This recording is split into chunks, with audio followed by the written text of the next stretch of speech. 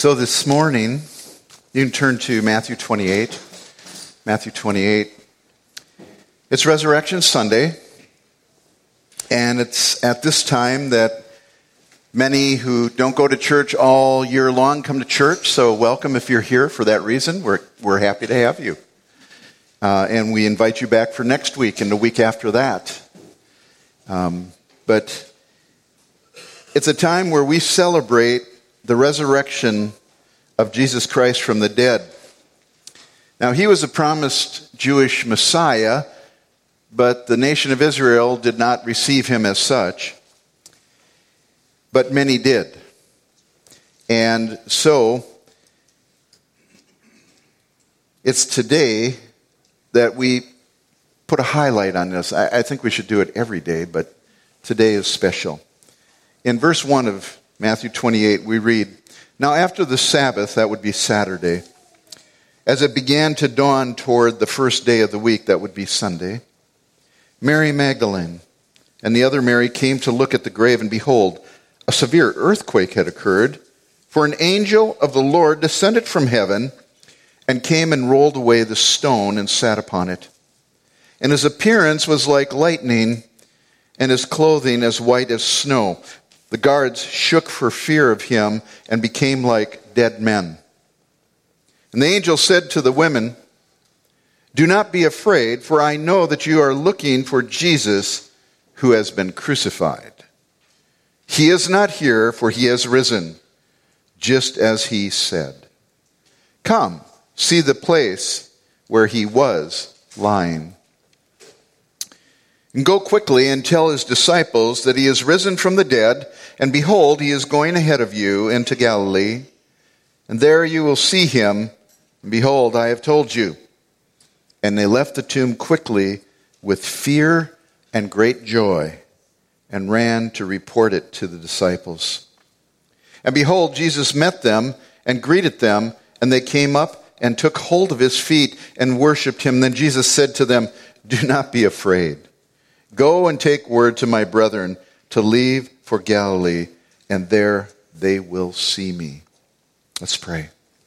Father, as we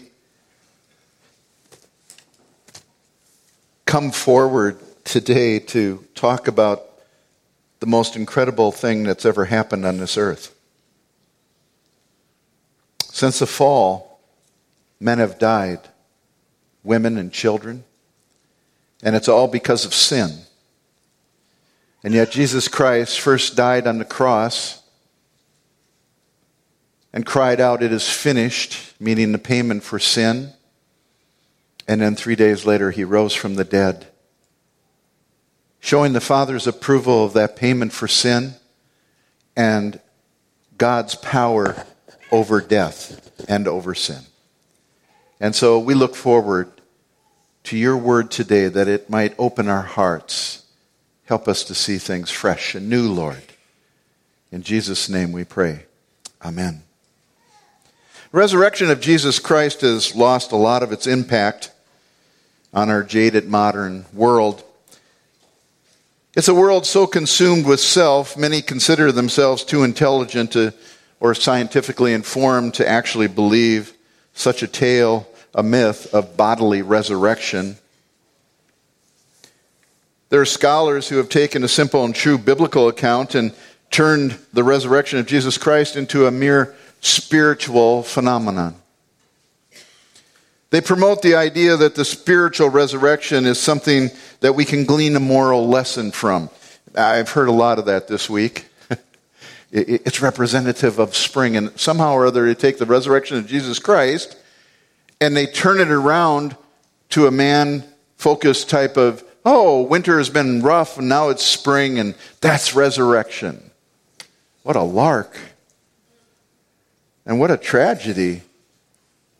They promote the spiritual resurrection as anything but what it actually was and what actually took place in Jerusalem over 2,000 years ago. Now that's too much for them to believe. Yet devout Christians the world over continue to celebrate this day as a Resurrection Sunday. It's an ongoing witness of God's message to a watching world. Now, it's almost been drowned out by the Easter bunny and colored eggs. And I'm not against colored eggs. I'm not even against those chocolate Easter bunnies. But I am for the resurrection of Jesus Christ, our Lord and Savior. And I don't want us to lose sight of that fact. This is a message that says Jesus literally died on a cross for the sins of mankind, and that his death was received by God his Father as a satisfactory payment for sins, and therefore allows him to provide the full forgiveness of sins to anyone who believes in him and based upon the death of his dear Son. You see, I guess the first problem is sin. That too has fallen on hard times in our culture. As you can see by our culture, there's sin rampant everywhere, but it's not called sin, it's celebrated. And if you don't celebrate the sin that is so prevalent among us, you're chided and shamed. No, sin, the scripture teaches us that all have sinned and come short of the glory of God. What does that mean, come short of the glory of God? There was a phrase in one of the songs that we sang. It talked about ruined men, ruined people. And what we see in the world today all around us, especially in America and in the West, the perversions that are taking place all around us is ruined people. They have sinned and are sinning, and therefore they are not glorifying their Creator God who made them in His image. They're acting in a way that is outside of His image and outside of the way that they were created to be, and so that is not reflecting His glory. All have sinned and fallen short of the glory of God. They don't meet that glory of God.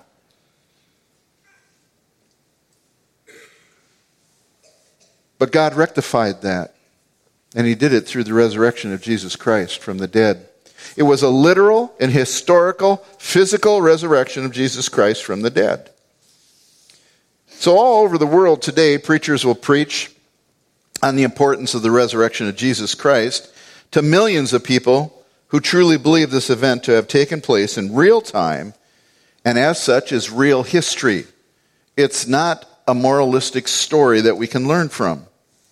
And in this day, where we just came through incredible fear with a pandemic, the resurrection of Jesus Christ is God's special promise of our hope for immortality. It is the bedrock foundation of the Christian faith. We make no apologies for believing in the resurrection of Jesus Christ, that it was a physical bodily resurrection from the dead. And Jesus Christ is evidence that His atoning work on the cross was received by the Father as both complete, it is finished, and acceptable. And therefore, the death and resurrection are related to one another as that of service and reward. Remember Friday evening we studied on Isaiah 53, the suffering servant of Isaiah, and read Isaiah 53. Well, his reward is seen in his resurrection. It could be seen as cause and effect. Jesus died and his death was sufficient to pay for sins. And in recognition of that fact, Jesus rose from the dead. Now we believe in the death and resurrection of Jesus Christ. Christians have affirmed this belief for millennia. Now it's all but squeezed out by our secular world. Yet a prayer that was composed about 150 years after the events, called the Apostles' Creed, says this: I believe in God the Father Almighty, creator of heaven and earth. I believe in Jesus Christ, His only Son, our Lord. He was conceived by the power of the Holy Spirit and born of the Virgin Mary. He suffered under Pontius Pilate. He was crucified, died, was buried, and He descended to the dead. In some versions it says descended into hell. Really means He was truly dead physically. And on the third day He rose again. That is an affirmation of Orthodox Christian faith.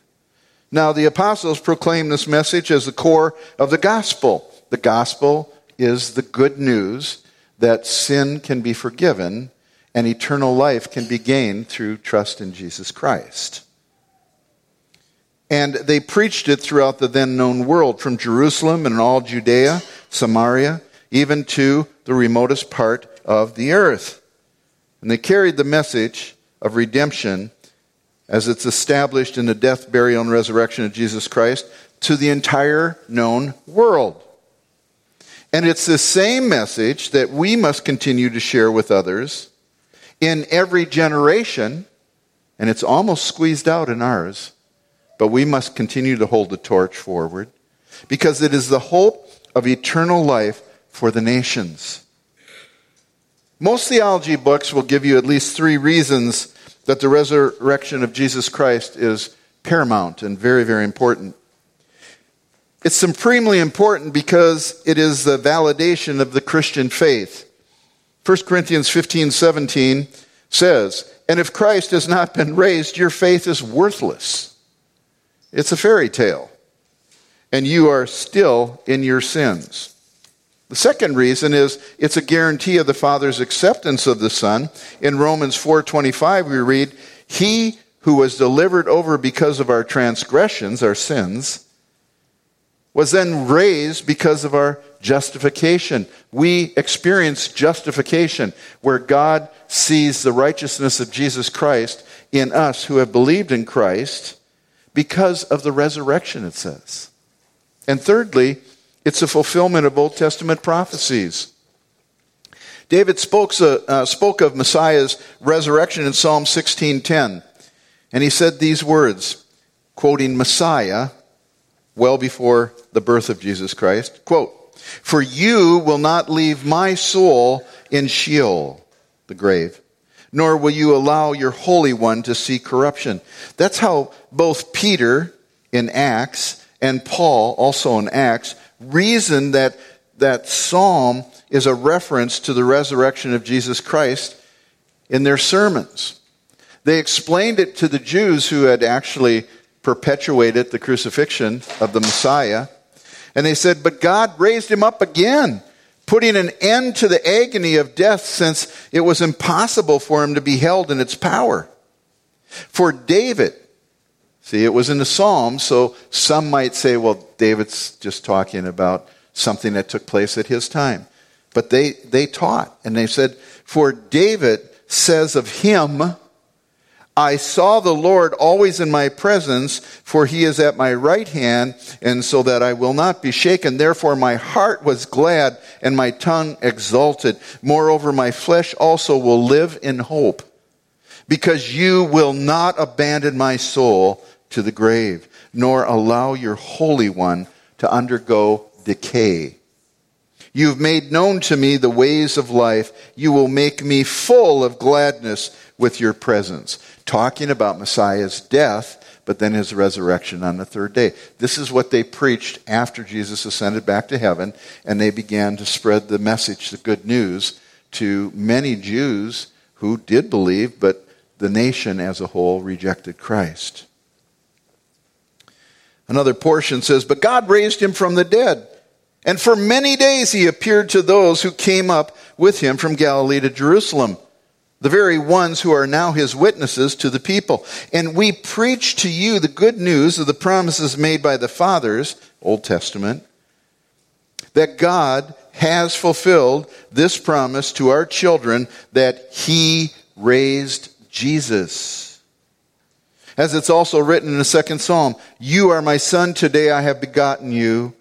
As for the fact that he raised him up from the dead, no longer to return to decay, he has spoken in this way, quote, 'I will not allow your Holy One to undergo decay.'" So what the Peter and Paul were doing is they were expositing the scripture. They were explaining what that psalm meant by comparing it to what Jesus Christ actually accomplished.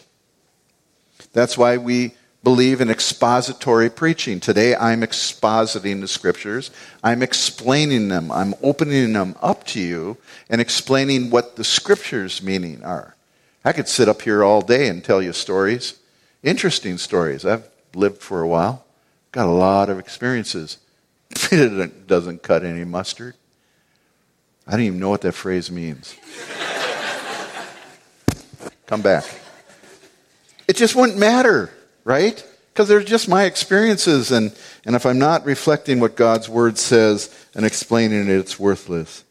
Paul goes on to reason that David died and was buried and underwent decay, but he whom God raised did not undergo decay. So he says, David, don't think it was David he was talking about, because he died and his body underwent decay, but not so Christ. Therefore, let it be known to you, brethren, that through him forgiveness of sins is proclaimed to you.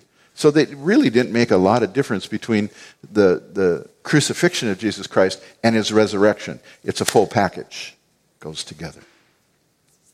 2 Timothy 2:8 says it so succinctly, remember Jesus Christ, risen from the dead.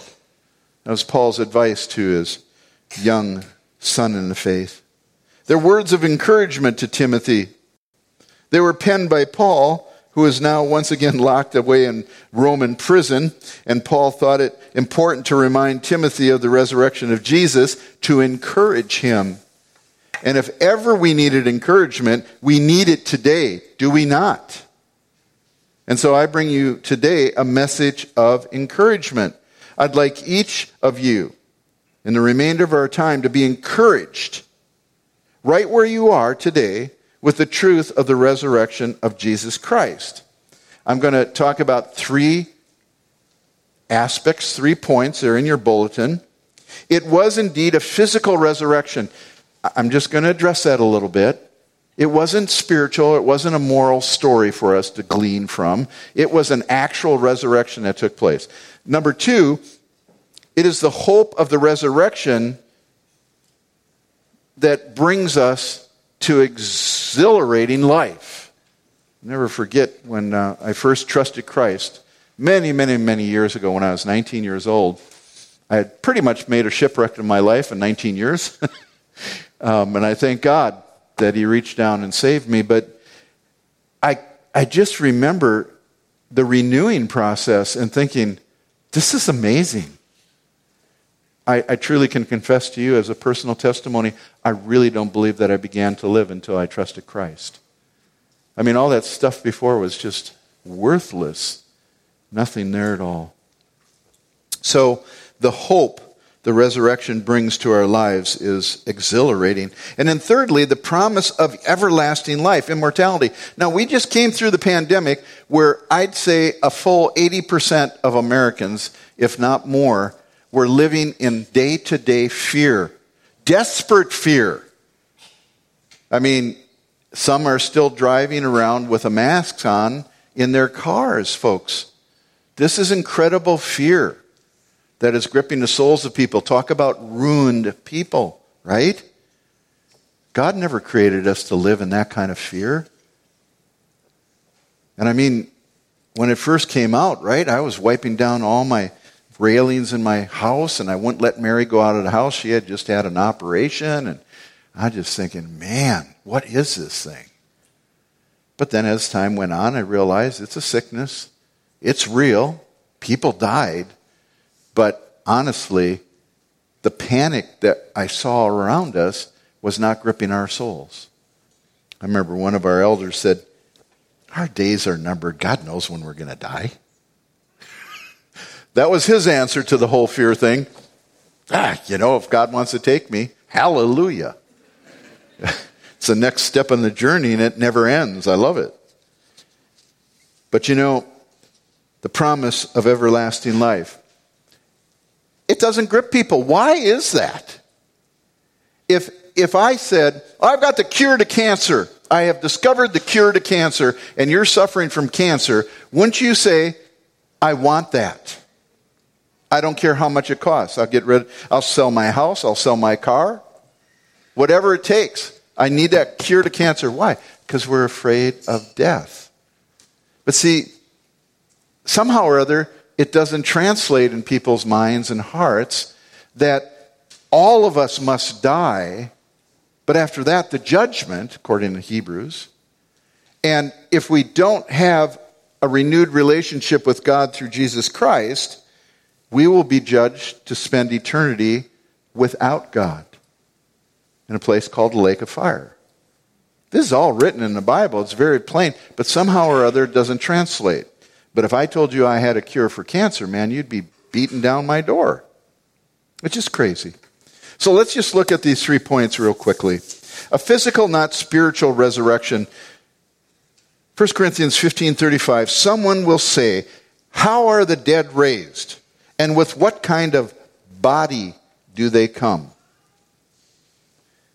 Now, what I mean is that the resurrection of Jesus Christ was physical resurrection of Jesus' physical body and should not be spiritualized or allegorized or somehow or other made into a moral lesson. Jesus' resurrection was a resurrection of his body. There was an empty tomb with grave clothes folded up. His body was missing. First, Mary witnessed that the body was gone, and then Peter and John witnessed that the body was not in the tomb. Later that day, Jesus appeared to 2 disciples on the road to Emmaus, one of my favorite stories. It's in Luke 24. And after they recognized it was Jesus raised from the dead, they returned to Jerusalem to tell the disciples that they had seen the risen Christ, only to find out that it was being reported that the Lord had really risen and appeared to Simon. Now, I know people, and I don't doubt that there was a little bit of jealousy there. Those two came with a phenomenal story. They had just seen the risen Christ. And it's like old news, man. They were all talking about it because Simon had seen him. It's like, well, what's up with him? We've got the message, we got the story, but we don't read any. I'm speculating that because human nature, it's the way we are. Competing with one another, right? Who will be first in the kingdom? So the two that met Jesus on the road to Emmaus began to relate their experiences on the road and how he was recognized by them by the breaking of the bread. And even as they were telling his disciples their story, he appeared in their midst. And again, why? Maybe just to quell everything. Peace be with you. Why did he say that? Everybody else, when he first appeared, he said, don't be afraid, don't be afraid, don't be afraid. Here he says, peace be with you. It's like, stop. There's bigger fish to fry here. There's much more important things for you to understand. And they continued to tremble at what was before their eyes. And Jesus said to them, come on, touch me and see that a spirit does not have flesh and bones as you see that I have. And as they were still incredulous, Jesus asked them, okay, do you have anything to eat here? Do you have anything? How mundane, how normal, right? Give me some food to eat and I will show you I am a body. I'm physical. And they gave him a piece of broiled fish and he took it and ate it before them. He had a physical body. Now it was a glorified one, but it was a physical body just the same. And might I just remind you that he presently today, right now, as we sit here, is seated at the right hand of the Father in that glorified physical body. And when he comes back again, like next week, right? It's really close, people. When he comes back again, we will see him as he is. He will be in that physical body. And he'll call all those who have believed in him up into the sky, into a cloud, and we'll be taken away. It's called the rapture. Those that have believed in him and died, they will be resurrected and receive their glorified bodies. Wow. That's the next step, in the prophetic calendar. And Jesus repeated the same things with Thomas a week later in order to help Thomas process that his resurrection was the resurrection of his physical body. He told Thomas, reach here, Thomas, your finger. Reach here with your hand and put it into my side, and be not unbelieving, but believing. And Thomas believed, didn't he? Jesus was seen by his immediate disciples at least 3 times in the first 2 weeks of his resurrection. It was a physical resurrection. Paul's apology or defense of Jesus' resurrection focused on his body. 1 Corinthians 15, 3-8 tells us all about it. I'm not going to read it. You can look at it yourself. First, this is the message that they preached, the gospel. That's verse 3 of chapter 15. Second, the message contained the fact that Jesus died, was buried, and he rose again the third day. When you share the gospel with people, don't just stop at the cross. Many people do. Many people. I sat on many ordination councils at the Master's Seminary when I worked at Grace Community Church, and many of those seminary-trained men forgot the resurrection when they would share the gospel. And I delighted to tell them that they had forgotten the resurrection. Does it have any bearing at all? And of course, chagrined, but that was all part of their training, I imagine. And I'll bet you anything they never forgot to include the resurrection again in a gospel presentation. Thirdly, Jesus was seen by Peter, the 12, and over 500 brethren at once, many who were still alive at that time. You could go ask them about it, and they would tell you, we saw him.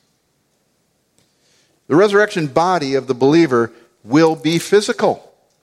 Okay? This is getting into what this implies for us as believers today.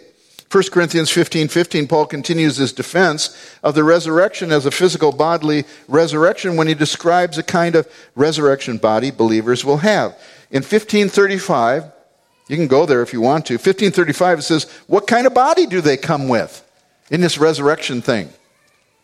15:39, well, there are differing kinds of bodies or of flesh. There's the flesh of men. There's the flesh of beasts, there's the flesh of birds, and of fish. Now, I'm in Genesis, and we're going back to that next week in our Foundations series. And it talks about in the way God created, he created these creatures after their kind. After their kind. This is kind of a comment on that. There are heavenly bodies and earthly bodies. And there is the sun, the moon, and the stars all differ from one another. Verse 42 of chapter 15 talks about the physical body is sown as a perishable body, but it's raised an imperishable body. Real important to say body there, okay? Sown in dishonor, raised in glory. Sown in weakness, raised in power. It's a glorified body, just like Christ's. That is not to say that we become little Christs. Don't misinterpret what I'm saying. I'm saying we have a glorified body in the future, just like Jesus Christ's glorified body. In verse 49, it says, just as we have been born in the image and have borne the image of the earthly, we will, future, also bear the image of the heavenly. And just let me explain this to you. When it says we'll bear the image of the heavenly, Paul compared it to a natural body and a spiritual body. He's not meaning the resurrection body is not corporal. Rather, he's explaining that it is a body suited to the spiritual existence in heaven, and therefore it is glorified. So when you see that spiritual body, don't think it's some kind of ghost-like type of body.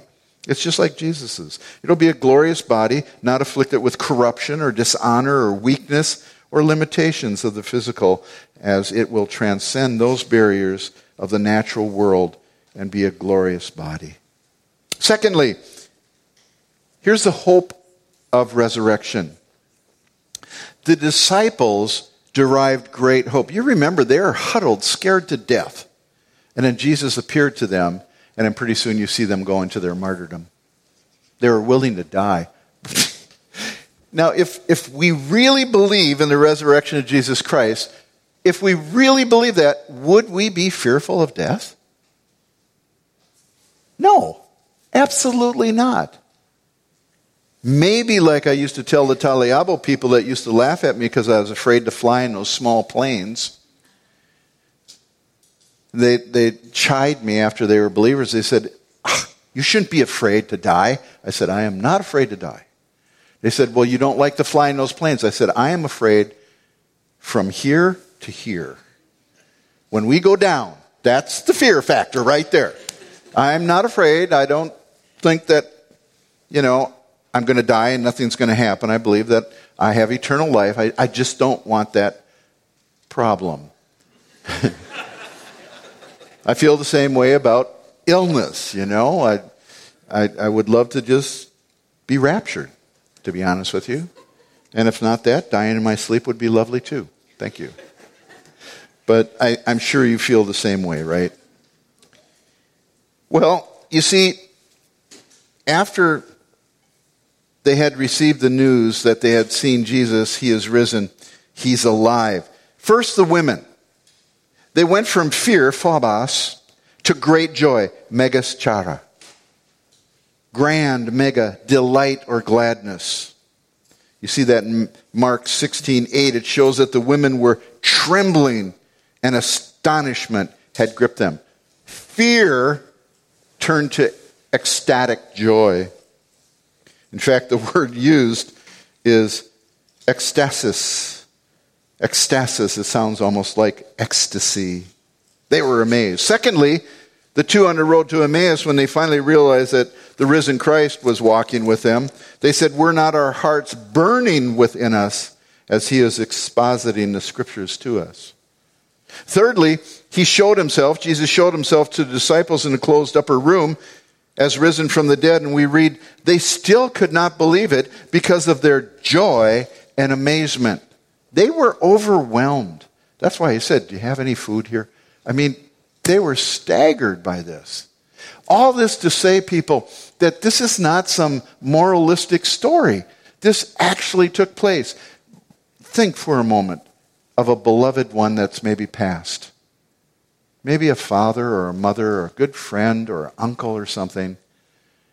And they're dead and you went to their funeral. Can you imagine what you would feel like if you saw them tomorrow? In your house, in your room. I mean, initially you'd be fearful. I would. Incredulous, right? But then as it gripped hold of me that this is for real. This person is actually, he's come back to life. I would be ecstatic. Well, how much more so the Lord? All the miracles he performed and everything. And he died, and then he rose again from the dead. Timothy derived great hope from the resurrection. Paul said, remember Jesus Christ risen from the dead. And this hope is for everyone facing trouble in this life. Timothy was struggling with the fact that his mentor and father in the faith was in a Roman prison. And Paul reminded him of the resurrection to encourage his heart. If you're a child of God, let the resurrection of Jesus Christ fill your heart with blessed hope. Now, for the last point, the promise of immortality or everlasting life.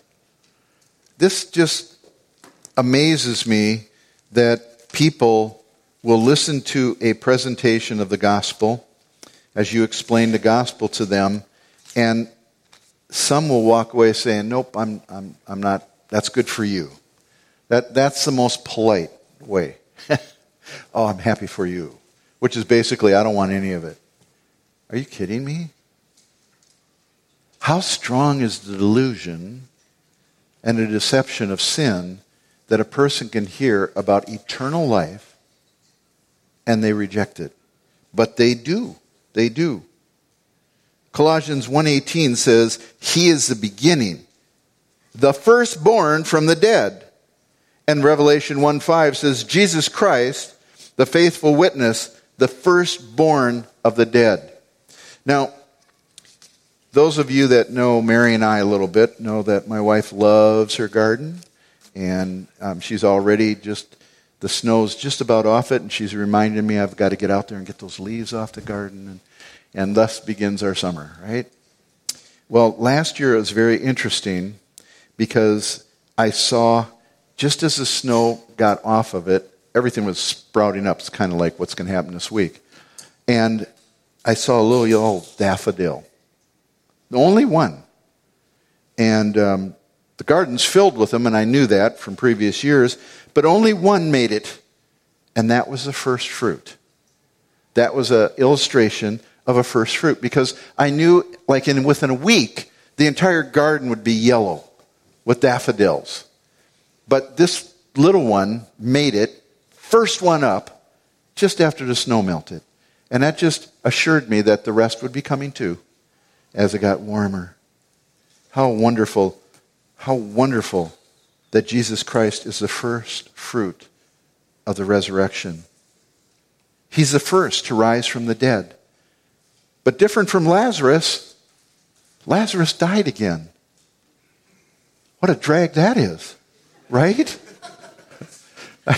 The scripture doesn't say anything about that, but I can just imagine Mary and Martha. Oh, not again. I mean, these are real people. We divorce ourselves from the scripture so much, we don't think what it must have really been like. And all those people that rose when the curtain was broken and torn at Christ's resurrection, it said the graves opened and people came out and walked around Jerusalem. People identified their loved ones that rose from the, but they died again, not Jesus Christ. He did not die again. Romans 6:8-9 says, "Now if we have died with Christ, we believe that we will also live with him, knowing that Christ, having been raised from the dead, is never to die again." The Bible just tells us very clearly. Death no longer is master over him. He defeated death. In Revelation 1:17 and 18, it says, "Don't be afraid. I am the first and the last and the living one. And I was dead, and behold, I am alive forevermore. And I have the keys of death and of Hades," or the grave. I have the keys of death and the grave. Now, I want to know that person. If he's the first and the last, and he has everlasting life, I want to know that I can enjoy that as well. To have the keys is, in essence, to have the authority over what the keys lock or unlock. Jesus told John there in Revelation, who was lying at his feet like a dead man, "Don't be afraid. I've got the keys. You can have eternal life." Now, many people today are living with, it's an unspoken fear, but it's just gnawing at them. And I think it's probably a hangover from the pandemic. And of course, all the fear mongers are telling us another one's coming. Every once in a while you see, news flashes of something happening in Africa and so forth. You know what? Get over it. We're all going to die. Okay? I'm sorry. It's the truth. But we don't have to spend eternity separate from God. We can have hope. And that's what this message is about today. So many people sense that there's no real way to protect themselves against the things that could happen, and they don't want to die. And so that stress is like gripping their hearts. Well, I'm here today to tell you that you don't need to live in that kind of fear. The Apostle Paul described some as living in this world right now, presently, without God and without hope. That's a picture of those that have not trusted Christ for their eternal salvation. They're living in the world without God and without hope. And the reason typically is because they want to do what they want to do, and they don't want any restrictions put on their lives, and they're afraid that if they believed in God, there'd be personal accountability, because they would have to account to someone greater than them. The sad thing is they're so deceived in their sin, they don't realize they're going to have to account to him anyways. Why not account to him as a friend rather than an enemy of God? Death's a powerful enemy. Hebrews 2:14 says, "Since then the children share in flesh and blood, okay, humanity. He himself, Jesus, likewise also took on the same, flesh and blood, he became a man, that through death he might render powerless him who had the power of death, that's Satan, the devil, and might deliver those who through fear of death were subject to slavery all their lives. The fear of death can make you do incredible things. Can I just say to anyone listening to my voice today, whether you're listening online or here, whether you're young, a young person, or an older person, you don't need to be afraid. You do not need to be afraid. It's no mistake that you're listening to me right now, right at this time, at this moment in time, and you don't need to be afraid because I personally know someone who has the cure. I know him personally. I really, truly do. And I am not afraid of death. Seriously. He possesses a cure to every disease, the pain, the misery they cause. And most importantly, he has a cure for death. And you can have a personal relationship with him too and enjoy his all-encompassing protection right now, right here today. You can mark it, that was the day that I settled things with my Creator God. You can just tell God right now, right here in your own heart, just repeat after me in your own heart, God, I am afraid. I'm afraid of all the news I'm hearing in the world. I'm afraid of dying, to be honest. And I know that I'm a sinner and I'm not lived the way that I should have lived and done the things that I should have done, and I haven't honored you. Please forgive me. I want to trust in you for the forgiveness of those sins right now. And I want to follow you if you'll help me. Thank you that Jesus died in my place and paid for my sins so that I might have eternal life. Amen. You can pray that. You can say it in your own words. The thing is, you come to grips with the fact that you're separate from your Creator and you should be afraid of death. You really should be. Because death is not the end.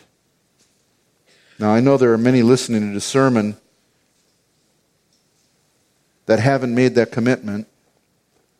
But today is a day that you rejoice to celebrate in the resurrection, or you could, in your full confidence that you too will share in the resurrection from the dead. There's a lot of people here at Beacon of Hope that already know this.